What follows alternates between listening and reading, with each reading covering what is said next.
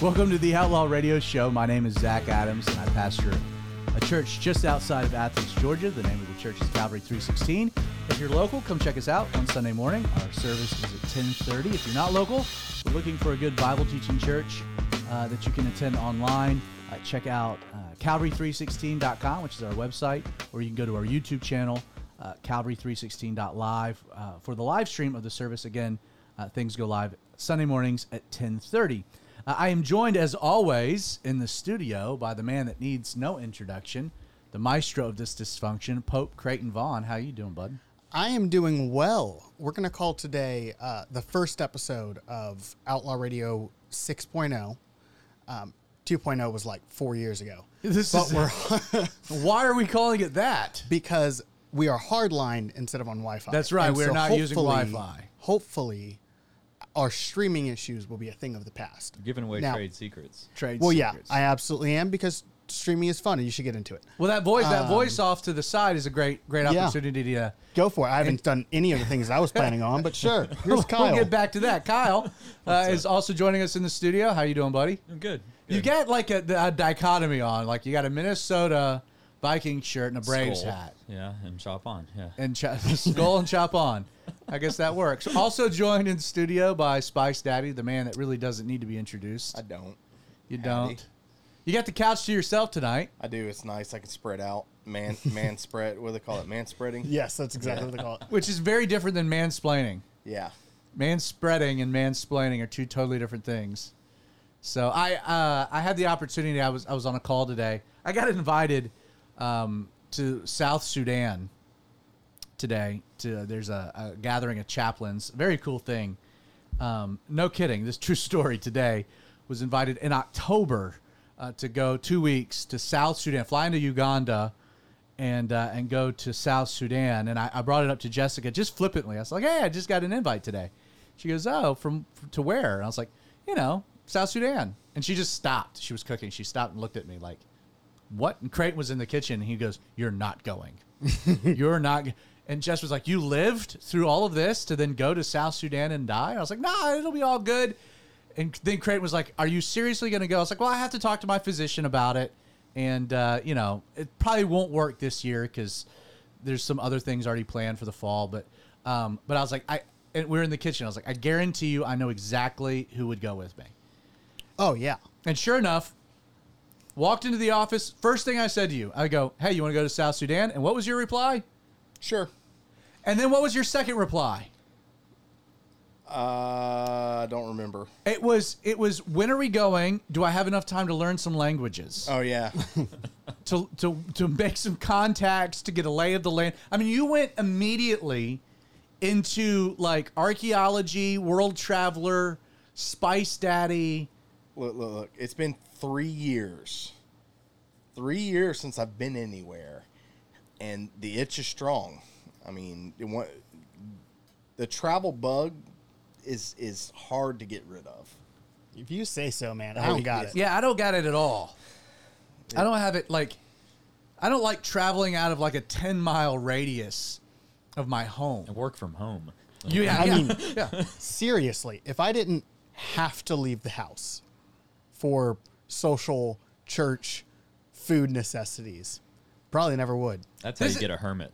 This is how bad it was for me. I you stayed in bed for like... I enjoy playing golf. Oh, right. Yeah. It's the only time in my life I lived inside the perimeter. I was. What do they call it? The ITP. ITP. Yeah, I was the neighbor of Andy for a good 2.5 months the last year. But no, I like to play golf. I live in the neighborhood with a golf course, so it's easy for me to go play golf, and this is great. So I got invited to go to another golf course to go play yesterday, and it was a wonderful invite, very, very nice. But my immediate reaction was, "Yeah, I'm gonna have to drive someplace." And it's like, I'm not kidding. It's like 10 minutes away. I was like, eh. Chimney or it was Chimneys. Chimneys, yeah. I'm gonna wonderful. I went and played. It was good. I'm gonna find you a golf course in Uganda or South Sudan. Deal breaker. That'll work. Although we have now discovered that the main language in South Sudan is English. It's English. I'll need to learn some Arabic. It's which I should have predominantly learned Christian. a long time ago anyway. It's the but newest country in the world, It is right? the newest country in the world, so I would probably be one of the first amongst my friends to have that passport stamp. So that's a little exciting. We're not going to probably go this year. Again, I don't think there's any way my doctor is going to say, yeah, Zach, take all these malaria pills and typhoid fever pills. Is this the same and- doctors that say that you wouldn't be able to speak again without a... No, this is the okay. doctor this is the doctor that saved Jessica, and he's the boss. Okay. Dr. Hamilton, man. He's not black, Creighton. Okay, hold on. He's not black. I want to get on I know the screen. Hamilton. I want to get on the screen. Are you aware that you're going to have to explain that joke to people? Not really. I don't have to explain it. Yes, you absolutely You do. have to explain it. So the joke that he's making See what I did there? You have to explain it. is that Alexander Hamilton is a founding father who is white, and Lin-Manuel Miranda, who is Hispanic, made a musical about him, and he cast him as a Hispanic man because he played him. But all the other founding fathers are black, and Zach's making a joke because he's racist. No, so I watched Hamilton with Theodore. It's great. We had all the kids. We watched Hamilton. It's fantastic. Quincy lasted longer than I thought. He lasted longer than I thought, but then he was out cold. And Mabel would have pushed on, but it got late. Theo, every word. I mean, Theo was right there. At some point, he goes, "Dad, I didn't know George Washington was black." I said, "Son, he was." That's amazing. Pretty sure that my kids think that Hamilton, Washington, and Jefferson were all African American. I love that so much. Yeah. So you can bring that. Where are we going with this show? This is the last, for the record, this is the last show before our summer break. We're taking all of July off. We're going to kind of pull back, take some vacations. We'll be back in August. But it's kind of, we're at that point of delirium. In fact, two of the guys were like, "Yeah, I'm already out. Already going on vacation." You know, like when you were in school and you had spring break, you know, and like, let's say spring break started, like you got Friday off. Nobody came to school on Thursday. Oh, absolutely not. Yeah, this is Nick and Derek. This is what's happening. They're like, They're taking their Thursday. we're taking our Thursday. Yeah, for sure. So, Bums. Same thing at work. If you got a holiday on Monday, you take off. That's when you tack on the extra days for the long weekend. Take off Thursday, Friday, make it a... so I was having this conversation. Again, it was all tied into the Sudan, but I reconnected with a friend of our show. I'm just going to call him Eddie. I'm going to go with Eddie. We've done an interview with Eddie before. He works for a Christian missions organization that is, the best way to define them is they're like the tip of the spear when it comes to the spiritual warfare. Special Forces. Mission Special Forces. Like within Afghanistan, when our State Department failed so many people by not like pulling them out, they sent in like Christian Special Forces to go like militarily remove people. Hardcore missionaries. Love these guys. In fact, talking to Eddie, they were doing a youth camp in Russia in January, right before they invaded Ukraine. And so they were able to get out of the country. Anyway, we've had just wonderful brother, dear friend, and they have operations happening. And that's how they refer operations. Still going on in Afghanistan, all over the Middle East, parts of Africa. Again, the Sudan is really where this missions organization kind of cut their chops. Asia, I mean, everywhere you can think. He was telling me, and I'm bringing this up for a reason because I was shocked.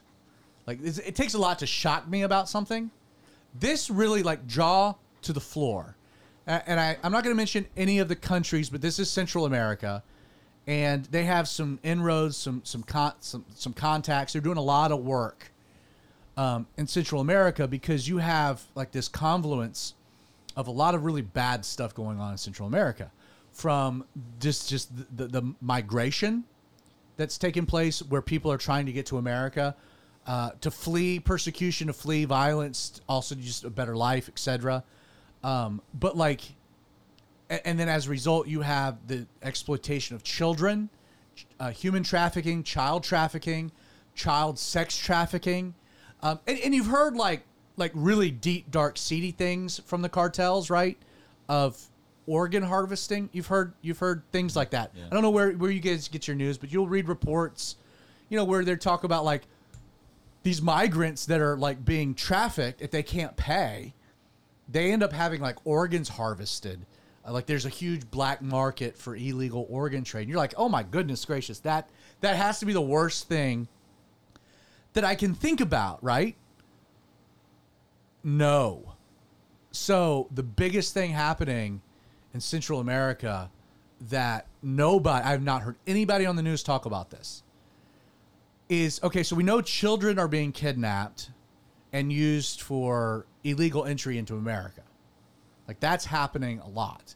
In fact, they say something like in certain countries, like in towns, 3 to 4 children are being abducted and are disappearing every day. Wow.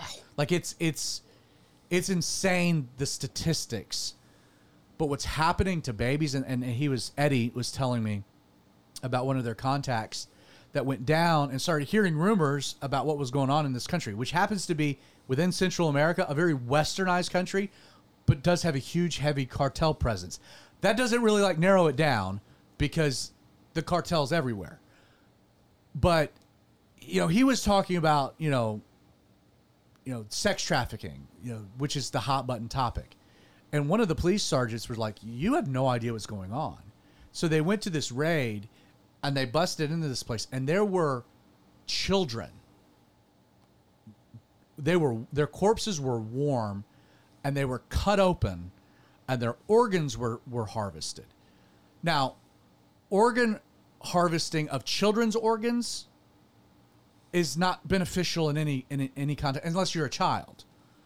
Right, because you can't give me a child's kidney and hope Exactly. it works. Like an adult person or a mature, and sometimes like even the harvesting of children's organs, even to other children's, is dicey because it doesn't mean that the organ will actually grow with the child. Mm-hmm. Like a lot of times with like organ transplants with children, you give them an adult organ because it's not gonna grow and develop. It's just kind of what it is.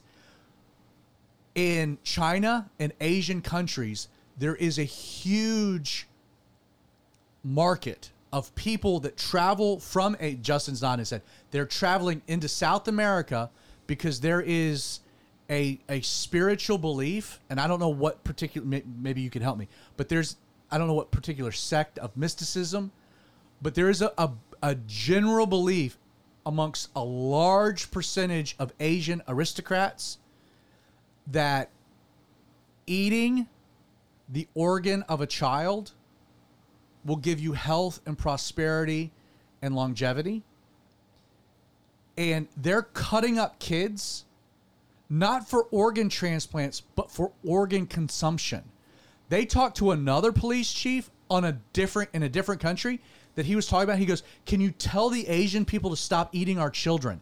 And I quote, my goodness. like, this is a demonic, perverse, like crazy thing that is happening in Central America because you have so many vulnerable families because of poverty. He was telling me about one of their missionaries. This guy comes running up and was like, "I'll sell you my 2 kids for $150 American." And the guy kind of blew him off, and the translator was like, no, like that's legit because $150 will feed the rest of his family for at least 6 months. Like they are selling their own children. It's a terrible dynamic. Now that idea of organ eating, I know you spent time in Asia. What do you know of that, Justin? Not a whole lot, but it doesn't surprise me. Is that what you were thinking I was going to go? Yeah. Okay. And I know the exact country that these people are coming from to do that because they're having an increased presence in South America and Latin countries. So it's That happened to be China? Yep. I mean, I don't. Yeah, they I'm not a Biden, so I'm not getting money from right. the So, Chinese. So yeah, they have we can call them out. They have a bad habit of doing horrible things. Yeah, not just the Chinese Communist Party is evil beyond all measure. It's but demonic. There's a satanic it element really to is, this. But like, just it's not just like they're known for just eating everything that if it's endangered, if it's taboo, they'll eat it because somebody said it will give them powers or something. You know, it's kind of like during COVID. Instead of developing something, they'd said eat bear bile, and that'll save you from COVID. So they'll just make up stuff. That's what got me. It's Eastern. That's what got me. It's Eastern medicine. I should have eaten more bear bile. Yeah, so or been vaccinated. Eastern right? medicine tends to just throw out weird stuff that just randomly. I mean, And that makes sense. People, you got to understand the massive scale of how many people are in mainland China that are millionaires that just do stuff like that. I mean, all the way down to there's not really much of a middle class, but like it. If somebody says something to work, it's magnified tenfold just because the number of people there. If we get a, I mean, if we get a chance to go to Central America early next year, kind of in a fact finding, I know Justin's there. He's got that itch. Creighton? Central America, maybe. Well, South then we can, Sudan, then we definitely can, not. Then we, I'm not. South, Yeah, Central America, ironically, maybe. you'll South go to Sudan. South America, but not Africa.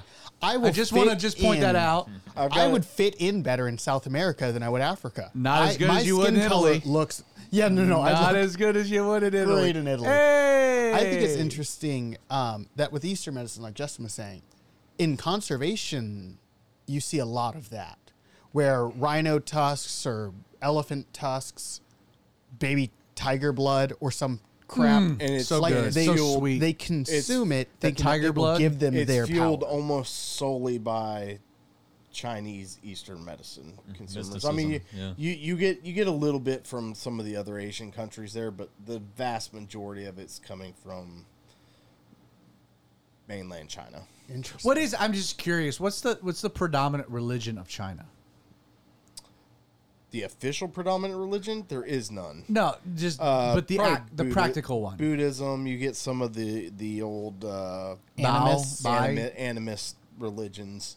I mean, Christianity's growing like Yeah, crazy, but like my point is like something like this, like these type of are they rooted in a religious idea, or is it just purely historical Eastern mysticism? not I don't want to say mysticism per se, but more like Eastern medicine, where you eat a lot of times it's ground bones, like or rhino tusks or something like that, and a lot of it's like if the shape of something or something like that goes with whatever It's you're supposed trying to affect. cure. Yeah, so If you want to be like a rhino horn. Rhino horn, you can kind of let your imagination run wild for there. What that's for, and just stuff like that. I mean, it's You want a bigger nose. yeah,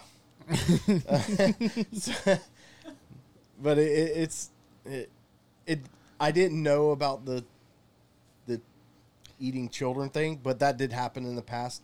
But it was just because It's the organs. It's crazy. yeah, it doesn't surprise me. Right. It's just, but like it kind of par for the course. Dude, the conversation I had this afternoon was about 45 minutes, but it reminded me of just the absolute horrors and evil in the world. Okay, these are the lessons I take away. Horrors and evils of the world, the absolute ineffectiveness and lunacy of our federal government, because they won't do anything about anything.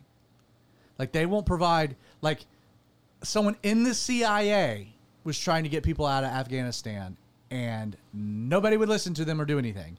So she had to go to a nonprofit Christian missionary organization that have mercenaries at their disposal to get out people.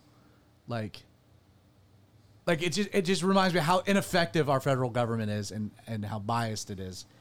And then just how thankful I am that there are people in our community that are doing the job, man, that, man, it's a whole different thing, and they've got that adventure gene. They're ex-military, most of them. So they're equipped to do certain things. They have certain characteristics and traits, but somehow like they've been able to parlay all of that into like this Christian tip of the spear, they're the dudes. Doesn't that go to show you that God uses? I mean, how many times did God save? You got the Roman centurion, the best example I can think of. I mean, you don't get to be a centurion; would be a wimp. Like you. How many conversations have you been in when the actual person you're talking to has to articulate what he's saying using code names? I mean, like, I don't have too many of those conversations where it's like, yeah, we're on the internet, FaceTiming. There are people listening for sure. So we'll use some code names. Like, that's, again, I'm just thankful. I'm thankful that there are people that are out there, confronting evil. Not in a vindictive way, not to pick a fight, but like, hey, there's some innocent lives that need to be saved, and they're willing to go in, and if that requires guns ablazing, they'll do it. Better than not. Yeah, no kidding. So, Creighton, what's our topic for tonight? All right, well, hard transition to my favorite category of these episodes. This is like two peas in a pod. Yeah, no, they're right up against each other. Right next door neighbors. But this is one of my favorite kinds of episodes we have, which is you're just going to not explain that at all and move right along kind of passage in the Bible. And it is a guy named Melchizedek. And it's Genesis 14. It's the last, looks like 8 verses. Mel off the deck, baby. So I just came up with that. That was nice. That was freestyling. So basically, Mel off the deck. It is around the time when God is going to deal with Sodom and Gomorrah, Lot's deal with the 5 kings and all that kind of stuff. All that. It's the epic rap battle of the 5 kings of the north, 5 kings of the Snoop south. Dogg and the west side. I'm with you. Yeah. You gotta explain that reference for people. Zach did a Bible study on the War of the 5 Kings like 4 years ago. And the names are so hard to pronounce. They're all terrible to pronounce. It was longer than that. Would be easy. And so instead of actually using their names, he just used gangster rappers from the 90s. So it was like Snoop Dogg Clan and the Wu-Tang like Clan. the West Coast guys. Yeah. It was a good time. So anyway, Melchizedek. He's this guy that shows up. He is described as A, the king of Salem, and B, the priest of the God Most High. In one verse, it's verse 18 is, then Melchizedek, king of Salem, brought out bread and wine. He was the priest of God Most High, and he blessed him, being Abraham, and said, blessed be Abram of God Most High, possessor of heaven and earth, and blessed of God Most High, who has delivered your enemies into your hand. And then some more stuff happens. It's very interesting to me that there is this guy who is both a king and a priest, who the Bible says is the priest of God, who doesn't show up again. And I'm not certain we see Salem again. I'm not 100% on that. I know where it ends up being. But like the actual kingdom, if he's a king, there will be a kingdom of Salem. So my question is, what in the world is happening? Who is he? Why is he called out? And how is he the priest of God Most High when Abraham's family is supposed to be the people of God Most High, and this guy doesn't seem to be a part of Abraham's family? That track. And then what's kind of crazy about Melchizedek is that you get that, was it Genesis 14? Yeah. So you get Melchizedek in Genesis 14, like out of nowhere. Just pops up. Just out of nowhere, Abraham, not Abraham. Yeah, Abraham. Abraham goes. Abram. But he gets this great victory, rescues Lot, and then ends up with all the spoils. Kyle, if you could turn real quick to Hebrews 7. I'll have you read a section of Hebrews 7. All right. In just a moment. So Abraham, he rescues Lot. He gets this great victory over the kings of the north, which gives you some context that like Abraham was kind of a boss. Like he was not, like he took over some kings, like he was his own thing, right? As Justin said earlier, he wasn't a wimp. He was a power broker at that time. And so he gets the great, and again, you got victory, you get this great spoils. And he comes down and he gets met by the king of Salem, Melchizedek.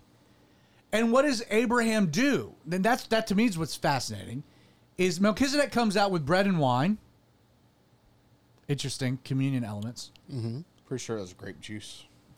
It was Welch's. Truth. Thanks for the correction. He comes out with Welch's grape juice and Wonder Bread, which has to be unleavened too. I don't think there's any leaven. It's some chemical. Anyway, so he comes out and he gives Abraham this stuff, and then Abraham gives 10% of the spoils voluntarily to Melchizedek, and then we move right along. Literally, just Move right along. And then you don't get you have one reference. What was it? Psalms 110? Yeah. You have one reference of Melchizedek in the Psalms where it's a messianic psalm talking about Jesus and his priesthood. You're a priest of the order of Melchizedek.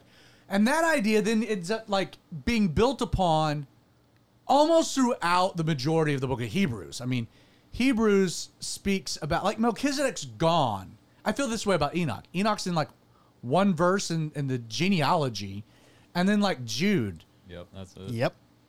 It's let me tell you more about that guy. And you're like, what? Melchizedek's the same way. Hebrews gives us so much more details. Now, let me begin, again, before we get to the best commentary of the Old Testament to the New Testament. So we'll get more insight into Melchizedek from Hebrews. But let's just start with what we know from the Genesis record. So he's the king of Salem. And he's a priest. Now what's interesting about that is that within its the context, that's the first mention of both in Scripture. You would think, well, priests, right? Okay, well, there's a lot of priests. This is the first mention of the idea of a priest. Or the notion of a king, because, Abraham's a patriarch. And, we're way before we get to Joseph and Pharaoh and Moses, Joshua, and we get to the kings, Saul and David and Solomon. This is way back in the land. This is the land of promise. So this is the first mention of king associated with Melchizedek. First mention of priest associated with Melchizedek. This is the first mention of Salem. And Salem means peace. Salam, peace. It is believed that this is probably an early derivative of Jerusalem. And so this would be the king of the early outposting of an area that would become the city of Jerusalem. You can't say that for certain, but that seems to be, again, at his basic, he's the king of peace. Whether he's the king of the city of peace, Jerusalem, or not, that's a different topic. We also know, and again, you got to understand Eastern culture like this, and even ancient Eastern culture, it was always the lesser that blessed the greater. So the fact that Abraham gave an offering to Melchizedek indicates the perspective of Abraham in regards to Melchizedek, that he viewed Melchizedek as being greater than himself. Now, Abraham, again, is kind of a boss. He's the guy that talks to God, walks with God, follows God, eats with God. He is the father of our faith. And Abraham identifies something about Melchizedek where he's you deserve my blessing, and not the opposite. And then you have these things that Melchizedek gives to Abraham, the wine and the bread, which have its own unique symbolism, but origins there, this unique thing. Now, again, we don't know anything more than that from the Genesis record. But then you get to Hebrews, and you're given some more information about Melchizedek. So, Kyle, I'll pass it to you. Read the first, several verses of chapter 7. Just tell me when to stop. Yeah. All right. Verse 1 of Hebrews 7. For this Melchizedek, king of Salem, priest of the Most High God, who met Abraham returning from the slaughter of the kings and blessed him, to whom also Abraham gave a 10th part of all, first being translated king of righteousness, and then also king of Salem, meaning king of peace. So wait, pause. So in addition to being the king of peace, the king of safety, he's also the king of righteousness. Just throwing that in, right? Mm-hmm. And which is a crazy thing to attach to anybody other than God himself. And Abraham gives a tenth of the spoils. So if and a tenth is literally translated tithe. So if anyone's like, where do we get tithe from the scriptures? Abraham. Abraham and Melchizedek. I mean, that's how like significant this story is. Continue. Without father, without mother, without genealogy, having neither beginning of days nor end of life, but made like Son of God, remains a priest continually. Okay, just repeat that again. Without father. This is of Melchizedek. This is describing Melchizedek. Without father, without mother, without genealogy, having neither beginning of days nor end of life, but made like Son of God, remains a priest continually. Okay, so what we also know about Melchizedek from Scripture. He's got no father. He's got no mother. He's got no genealogy. Now, a critic could say, well, that's just because it's not recorded for us in Genesis, and this is the author of Hebrews is acknowledging the reality that these things didn't exist. Okay. Kyle, continue from there, though, in the passage itself. Having neither beginning of days nor end of life. Okay, so, like, now we're talking about something different. So even if you're like, oh, he doesn't have a father, mother, genealogy, well, that's just because they're not recorded for us in Genesis, which could be a fair point. Then you get has no beginning and end. It's like, well, now wait, now we're speaking of something that defies the natural realm. Continue. But made like the Son of God, remains a priest continually. And that's in the present tense, like continually up until like right now. Now, up until now and moving forward. So, again, Melchizedek. What an interesting character. Abraham recognizes he's greater than himself. He comes out and blesses with grape juice and wine. Abraham gives a tenth of the spoils, 10%. Then we're told he's a priest continually, which is based off the Psalms passage.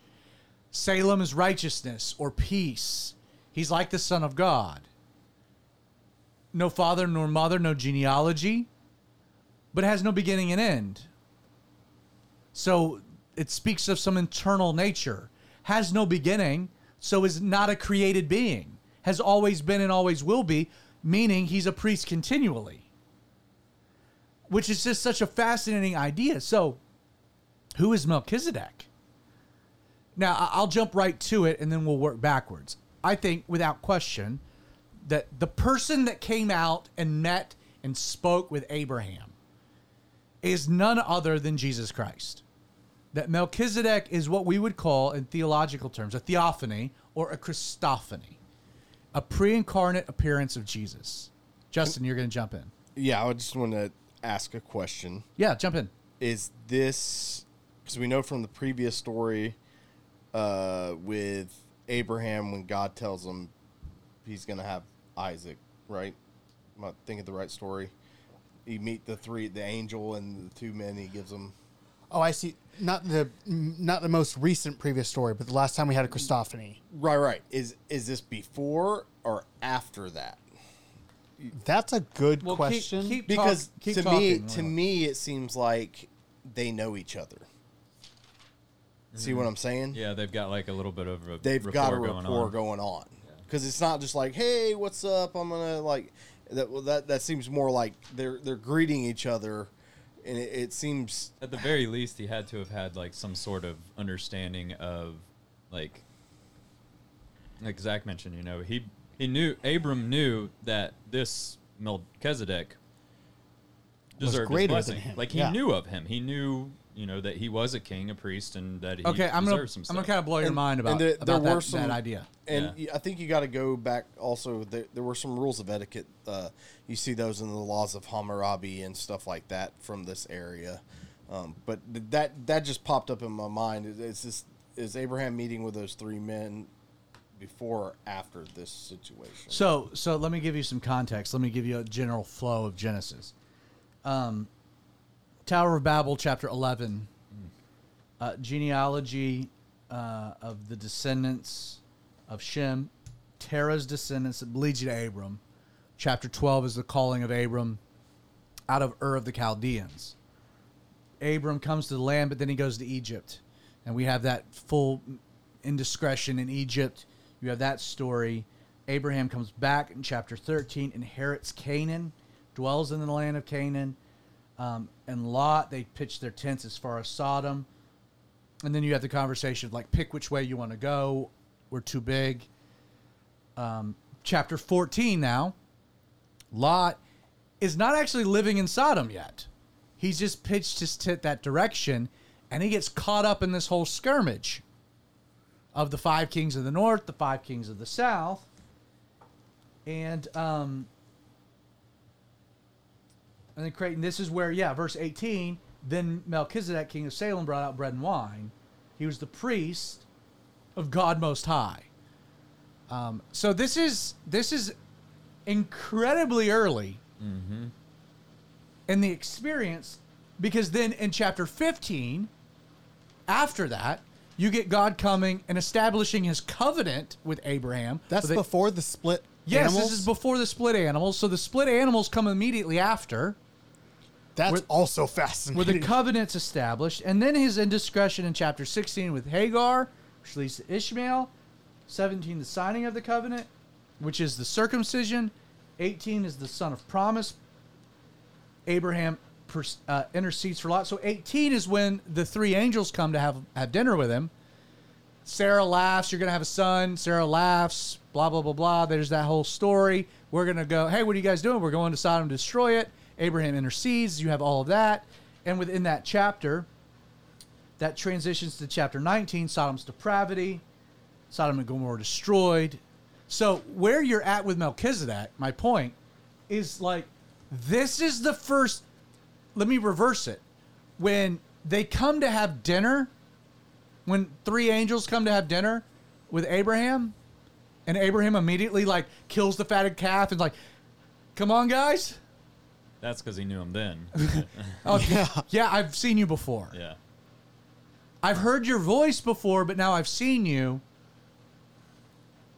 Maybe it's the interaction with Melchizedek that sets the stage for so much more of Abraham's interactions with God, because he sees Jesus. Right, because that's kind of the way he treats them then. Like, in the laws of Hammurabi, it tells you to treat strangers, and you still have some elements of that even in today's Middle Eastern cultures, where you treat strangers with kindness. He goes above and beyond during this story. No, for sure. And so it just kind of, I don't know, it made me wonder, thinking of Melchizedek and then that instance. Absolutely. So, what the author of Hebrews does when it comes to Jesus. So you have some interesting things about Jesus from an Old Testament prophetic angle, and like a continuation of theological thought that becomes necessary. And what I mean is that it was forbidden for the king to be a priest. That was a very clear line of demarcation within the old covenant, within the Old Testament, within the law. The king had a particular role, and it was an important role. The prophet had a role. The priest had a role. Now, there are times in which a king and being a prophet, I think even David's described in certain places as being a prophet. That again, being the mouthpiece of God, you can understand how that would tie into being the authority, human authority of God placed over people, being the king. But the king and the priest, that was forbidden. So where does Jesus, and again, the priesthood, very clearly, the priesthood, it was mandated, and Creighton, you might want to check that other camera very quickly. Yep. So the priesthood was established as being the line of Aaron, or the Levites. Yeah, It was the Levitical line, the Levites, the descendants through Aaron. That's why Moses was a Levite, which is why Moses was the only one that could act as like the first priest to coordinate the priests, which would then later become the job of the king to coordinate the high priest. My point is that when you get to Jesus, You have some interesting things from an Old Testament angle. And just the overarching idea that you have Jesus as, he's described as being a king, and that's an easy one because he's of the tribe of Judah. Mm-hmm. But then you also have Jesus being a priest. But the problem with Jesus being a priest centers on the reality that he's from the wrong tribe, that Jesus doesn't come from the Levitical order. So how in the world could Jesus justify being a king and priest? Yes, he can justify being a king, but how can he also justify being a priest? Because he doesn't come from the Aaronic bloodline. And so that's a problem. Well, what the author of Hebrews does is he takes you back beyond Aaron and he says, hey, there was a greater priesthood. In fact, there was a priesthood that exists, an order of priests that exists that the Aaronic priesthood was just a shadow of. And so Hebrews, the reason that Melchizedek's brought in is because he's the priest of God Most High. And it's like, he's such a significant character that the entire idea of priesthood is developed off of him. Mm-hmm. The whole Levitical order is established off of him. But he's not a Levite. He's not even a Hebrew. And so Jesus can claim the kingship through Judah, but he can claim to be our great high priest because he doesn't come from the Aaronic order.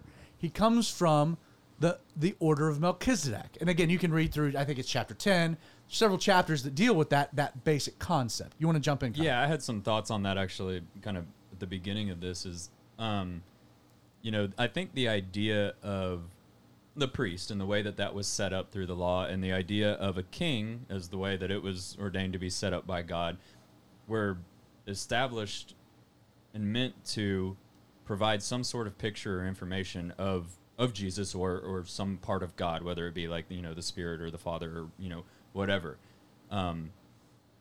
If that's true, that those functions that God created were made for Israel to understand parts of Jesus and God better, then it would make sense that Melchizedek embodies all of those things together, and that's where they're all derived from, broken out. In some ways, he's the first prophet, priest, and king. Exactly, yeah. Which makes him a unique person. Now, when I was in Bible college, there was in our Hebrews class, there was a whole argument about Melchizedek. Of course. Which is what I love. And he was just dogmatic that Melchizedek was a type. That he was a type. And my argument was like, no. Like, you can't establish like significant theological precedent about the high priesthood of Jesus Christ off of typology. Quick question. Yes. Excuse me. When you say a type, you mean not an actual person. A picture of it. A picture of. Yes. Okay. Just want to make has sure to that I work the understood other what you way meant by around. That type. Melchizedek was some other dude that was the king of some other place that happened to be a priest of God, but that there was nothing like inherently significant about Melchizedek, but he became a picture of something much greater. Now, there's some evidence of that in the idea that, like, okay, Balaam. Mm-hmm. Balaam was a priest. Like, Balaam was a pagan, non-Jew that, like, had this actual connection with Jehovah. He was a prophet of God. He was a prophet of God. Now, okay, that's possible, and you can say, well, Balaam could be a type of something. But, like, when, like, the author of Hebrews takes Melchizedek and establishes, like, this is the sole basis of Jesus' claim to priesthood, then that has to be more than just a picture. Well, I think what a lot of people can't comprehend. There has to be substance behind it. Right, and I think where that comes into play is a lot of people can't comprehend how close Abraham is to Noah. Right. Like, from that for sure. time. So the God would have been known still to that day. I mean, Abraham, they had other gods. That's why Abraham was called out from. And the Tower of Babel had happened. Right. All this was. It was less than, I want to say it was like 400 or 500 years. Wasn't much. It was very quick. Yeah, it was very quick. Well, we have the genealogies connecting them all. So right. We could pinpoint it. Right. So what I'm saying is, like, between Noah and Abraham wasn't that long. Yeah, humans have a short memory, but there still would have been elements of people groups that would have kept aspects of knowing who the real God was. I remember, I can't remember exactly what the number was, but I distinctly remember seeing a circular graph that tracked the genealogies and how many people had to live from Adam to Moses for him to write down the garden account. And it is wildly low, like 10 people. Yeah, it was. Yeah, Like it's like 10 people would have to from orally Adam to transmit. Moses, and they're on the other end. So 8 people between them. It's not like 300 people pass the story down from Adam to Moses. And we're talking even shorter than that. We're talking Adam to Abraham. So it's like 5 generations back to back. And the book of Genesis references the chronicles of things, or the genealogy is literally the chronicles of. They were written records. Like the whole idea of oral tradition as opposed to a written language, I think it's just it's nonsensical. Now that's another topic, another conversation, etc. Back to Melchizedek. My point about typology is that typologies, there are types all over Scripture. It's great. Types are great. But like if you're going to base a central theology on something, it can't just be a picture. There has to be meat, substance behind it, which is why I see Melchizedek as actually being a Christophany. I think the author of Hebrews did, which is why he describes him having no father, no mother, having no genealogy. He's no beginning, no end, speaks of his eternal nature. I think, again, that Jesus walks out of a portal as Melchizedek, as the king of Salem, as this iteration, wine and bread, against so much significance, right? And then Abraham recognizes it. How? We don't know, but he does. To the point that he does something big. He indiscriminately just gives away 10% of the spoils to this guy. So Abraham understood. He's described he's described as the priest of God Most High. I mean, there's no ambivalence to that.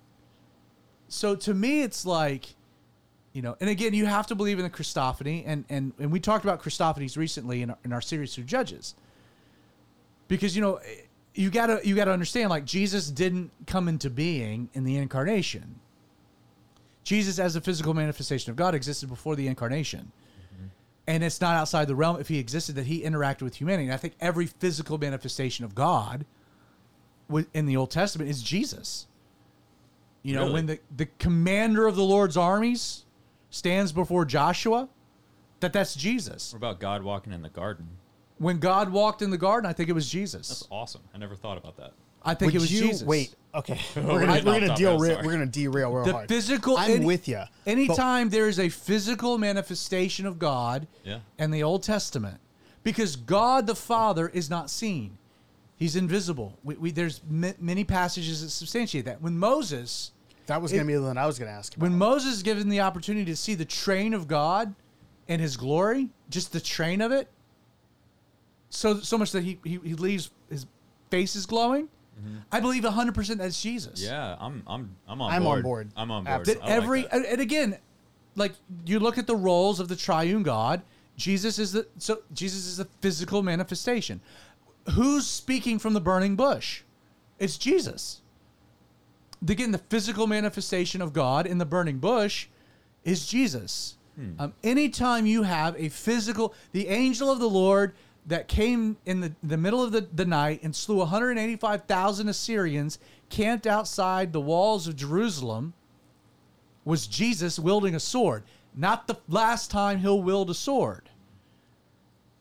So when you encounter, and what is it? Judges chapter 2, when we're told the angel of the Lord leads Gilgal and comes down and he addresses the children of Israel. I think Jesus, and I said this kind of comically on Sunday, that, like, imagine you're at the tabernacle and you're, as a priest, you're working and you hear rustling behind the Holy of veil. Holies. And then, like, the curtain pulls back and you're like, peekaboo. And out walks Jesus out the tabernacle down from Gilgal to address the nation. Like, When is the first time that an angel is named, other than, like, Satan, like in the story? you'll have to look that up. I don't know. I don't know. that. Off The the only top of my thing I head. can think of is when an angel visited Mary. It was Gabriel. Gabriel. Why was he named at that moment instead of the angel of the Lord? So you got to understand that angel Just means messenger. just simply means messenger. Yeah.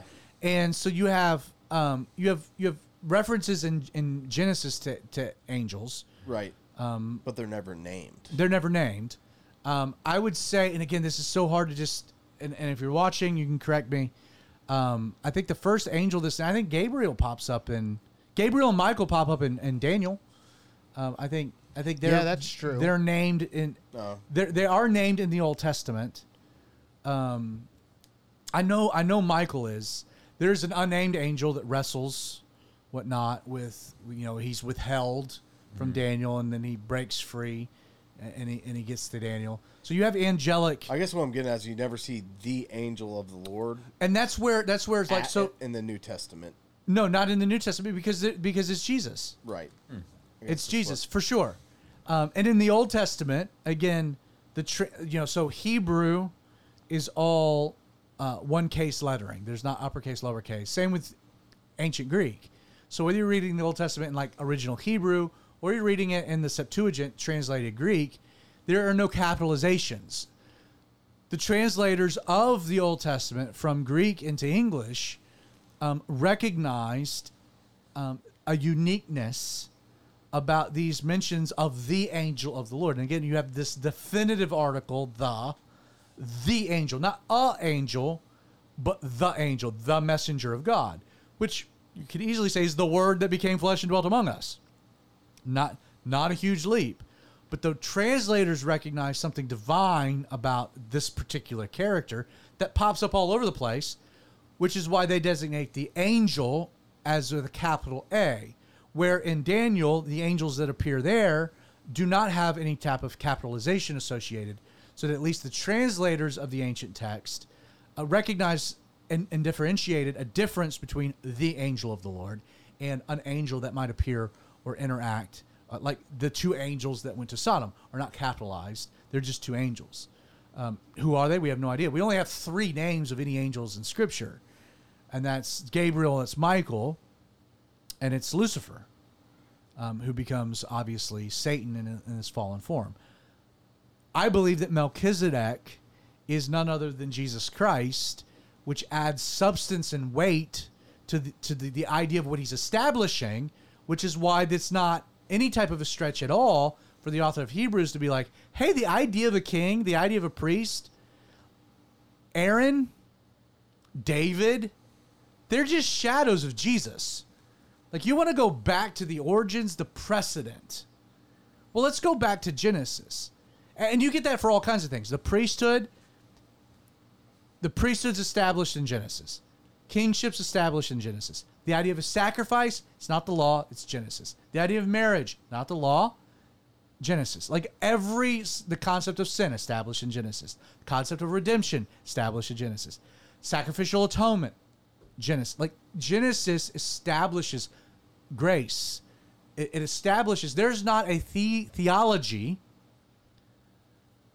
that exists within Scripture that isn't first established in the book of Genesis, which is why always, you want to go back to the origins of it, go back to Genesis. And Paul does this all the time. Go through Galatians. Paul talks about the battle of the flesh and the spirit. Where does he go? Isaac and Ishmael. Mm-hmm. They talk about marriage. Do they go back to the law? No, they go back to Adam and Eve.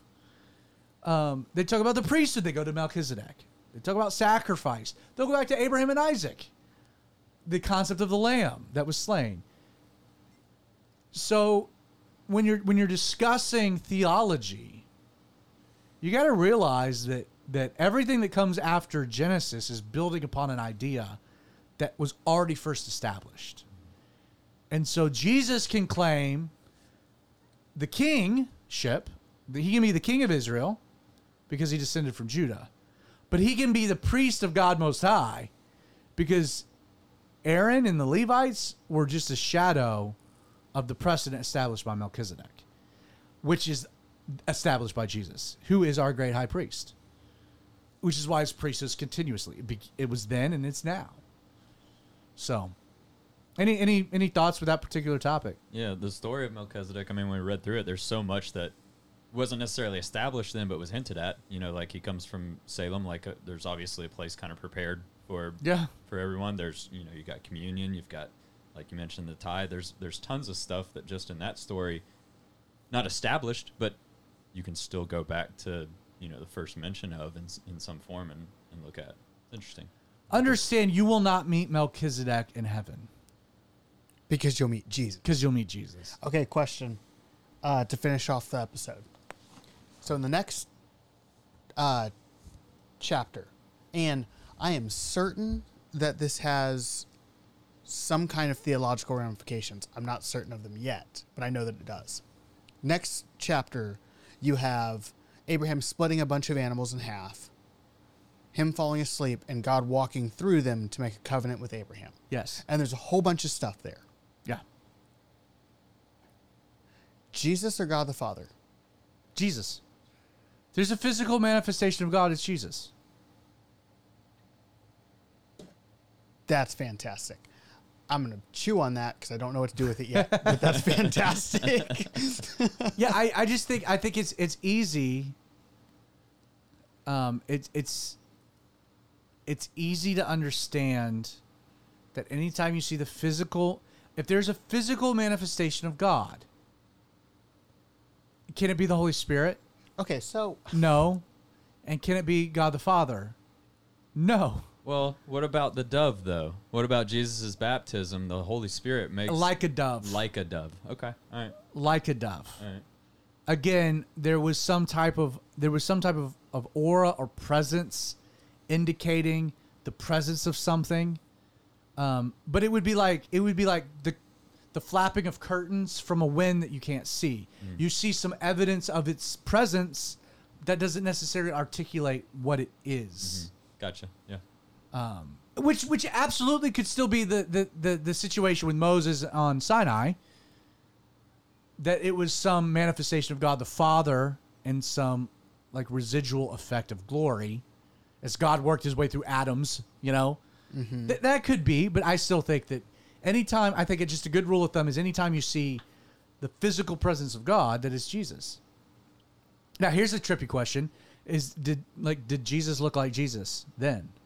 What did Jesus look like before the incarnation? I think that's a moot point. No, I know, but it's a fun. Like, what did Jesus look like beforehand? People who knew Jesus didn't recognize him when he was risen. So I mean, he can obviously change his form, or See, I think, and this just came to me, I think he looked exactly the same. Okay, so here's why. Let me explain. Here's why. Mount of Transfiguration. We often talk about, like, how did they know that Moses was Moses and Elijah was Elijah? How did Moses and Elijah know which one was Jesus? They'd never seen each other. They'd seen each other before. Okay, so it's like, yo, what's up, bro? I've got a crackpot So I think Jesus theory. always looked like Jesus. All right, so to end the episode, I've got a crackpot I never theory. thought about that, but that's a fun thought, isn't it? I've got a crackpot theory that someone shared with me at church on Sunday, and I wasn't certain why until today, because you spoke about Melchizedek on Sunday at church. I don't believe I did. I thought you said that you talked about him in Judges. Or not Melchizedek, but Christophanies. I did bring up Christophanies. Yeah. So somebody walked up to me, and we were having a conversation. 2 Sundays ago. And they were like, is it possible, because Jesus and heaven are outside of time, Are they? Yes. There's no way they're not. There's no way they're inside of time. Okay, continue your Because thought. you can't have time and causeless effects. I don't know. So I'm 100% because you know everything about relativity. A lot. You're They're outside a of time. genius. He's outside. God is outside You're of a time. genius. He says that a day is a Hey, 1,000 years, and 1,000 years is a day. Hey, no, you're right. Hey, that's why we're told that the martyrs under the throne of God were silent for 30 minutes in heaven. Because there's no time. That's not what I said. I said they're outside of time. Just Two get different on with things. your argument. Anyway, Creighton. is it possible that we call Christophanies pre-incarnate Jesus? Is it possible they're post-incarnate? You got to give Such me that he Does he already have the holes in comes his hands down and- in a physical body, goes through all of the stuff we read in the Gospels, is crucified, ascends into heaven with his physical body, then goes back into the timeline because he's outside of time in the same physical body that he ascended in. Go.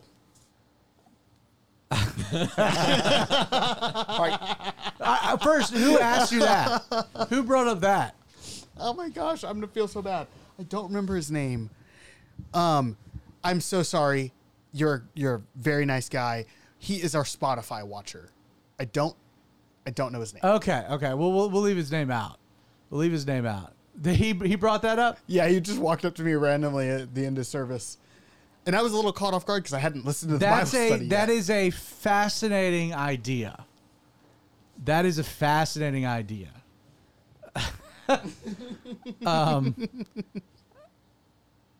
Yeah, that requires String theory. how about this? This is what we'll do. We'll bring that topic back up after our summer break. Sounds good.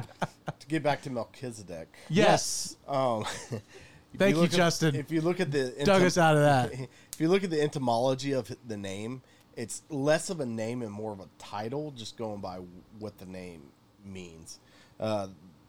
Melch comes from the Melech, which is king in Hebrew, and Sedek is to be just or righteous. So basically, king of righteousness is what that name. So translates Melchizedek to. literally so king of righteousness. So it could be a translation in English where it's not actually a name but a title, the king of righteousness, king of Salem. King of Peace. King of Peace. King Yeah. of- Okay, so- Whoa, there we Which go. makes Hebrews.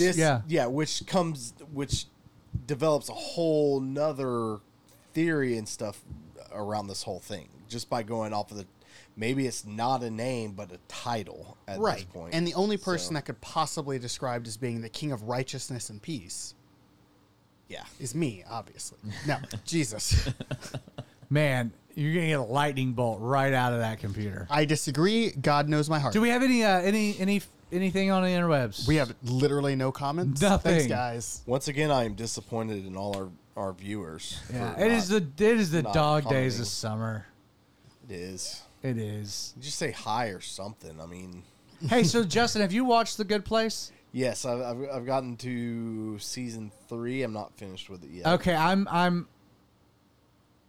I just finished season 2. Oh, you're on it now? Yeah. Great. I just finished season 2, which is where, so like season 2 ends where Spoiler alert. who's the main demon? Tony Michael. Yeah. Danza's character, Yeah. where he makes Tony the argument to I the wish it was judge. Tony Danza. What's his name? Ted Danson. Yeah, that sounds. I don't know what his name Ted is, but Danson. it's definitely not Tony Not Danza. Tony Danza. It's Ted Danson. He's from Cheers, Yeah. which was funny because there's that scene where he's with Kristen Bell's character and he's bartending, Yes. and that was that was an ode to Cheers. With the towel over his shoulder, the whole deal. Exactly the whole deal. But where he makes the argument of like the whole system's flawed because they can get better when they get here.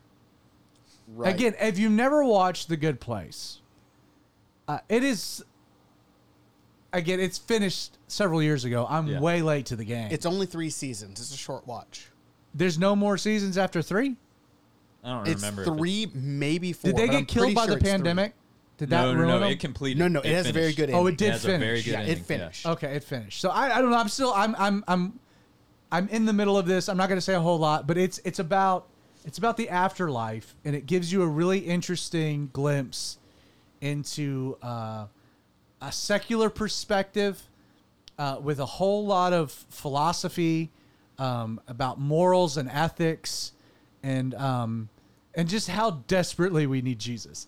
Yes. The Jesus part's not a part of it. That's not what they meant. Yeah, But my goodness, it's like, if that's your perspective of the afterlife, my goodness, It is absolutely fascinating. it is very interesting. It's worth a watch, and it's entertaining. and it's funny. clean. Yes. It's clean. It was network television, Yeah. right? Yeah. So it's clean, but it is thought provoking. It makes you think about certain things, and I will say this from an evangelistic standpoint.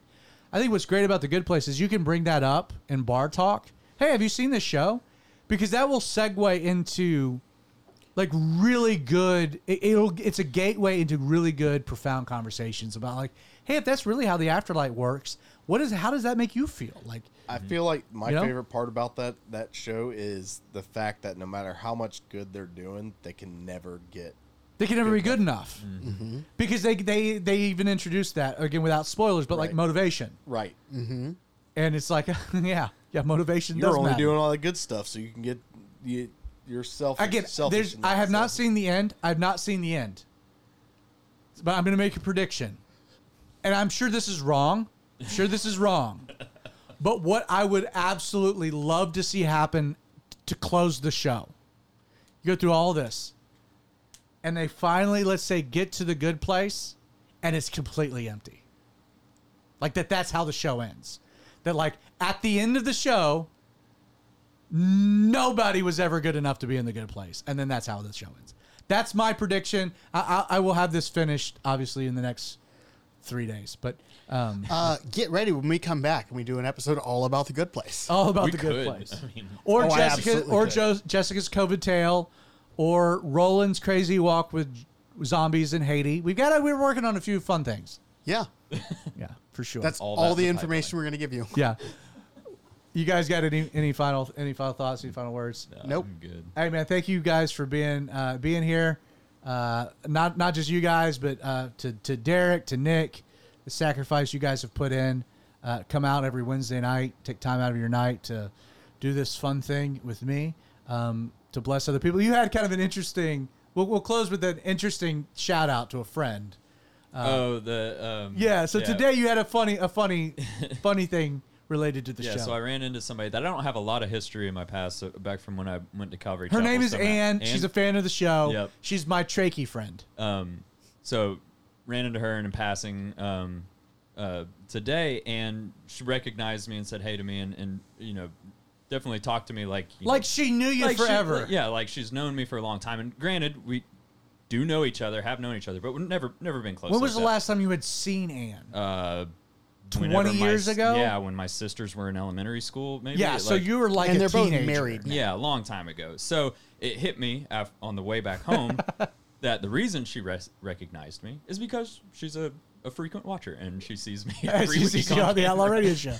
Hey, Kyle, we're best buds. You're like, I am. hey, cool. that works. That's nice. You got something else you want to throw out Just there? looking forward to our show from South Sudan in October or something like that. Now, wouldn't that be fun? Outlaw Radio on the road. Outlaw Radio in Sudan. Anyway, Craig, thanks for all you do. Great. Yeah, man. Wonderful. Wouldn't want to be anywhere else. You could put the camera on you when you say that. Well, I was expecting you to. I wouldn't want to be anywhere else. Y'all have a wonderful month while we are gone. I am going to spend my Wednesday night sleeping instead of being out and being social. Y'all have a wonderful time. Back to you. I already have the music playing, so we're rolling out real quick. I'd leave you with a swan song, right? Thank you so much for watching. If you're watching, check out the podcast released on Thursdays, Apple, Google, Spotify. If you're listening, check out the live stream Wednesday nights at 8 o'clock. But we will be gone for the month of July. We will see you guys in August. God bless.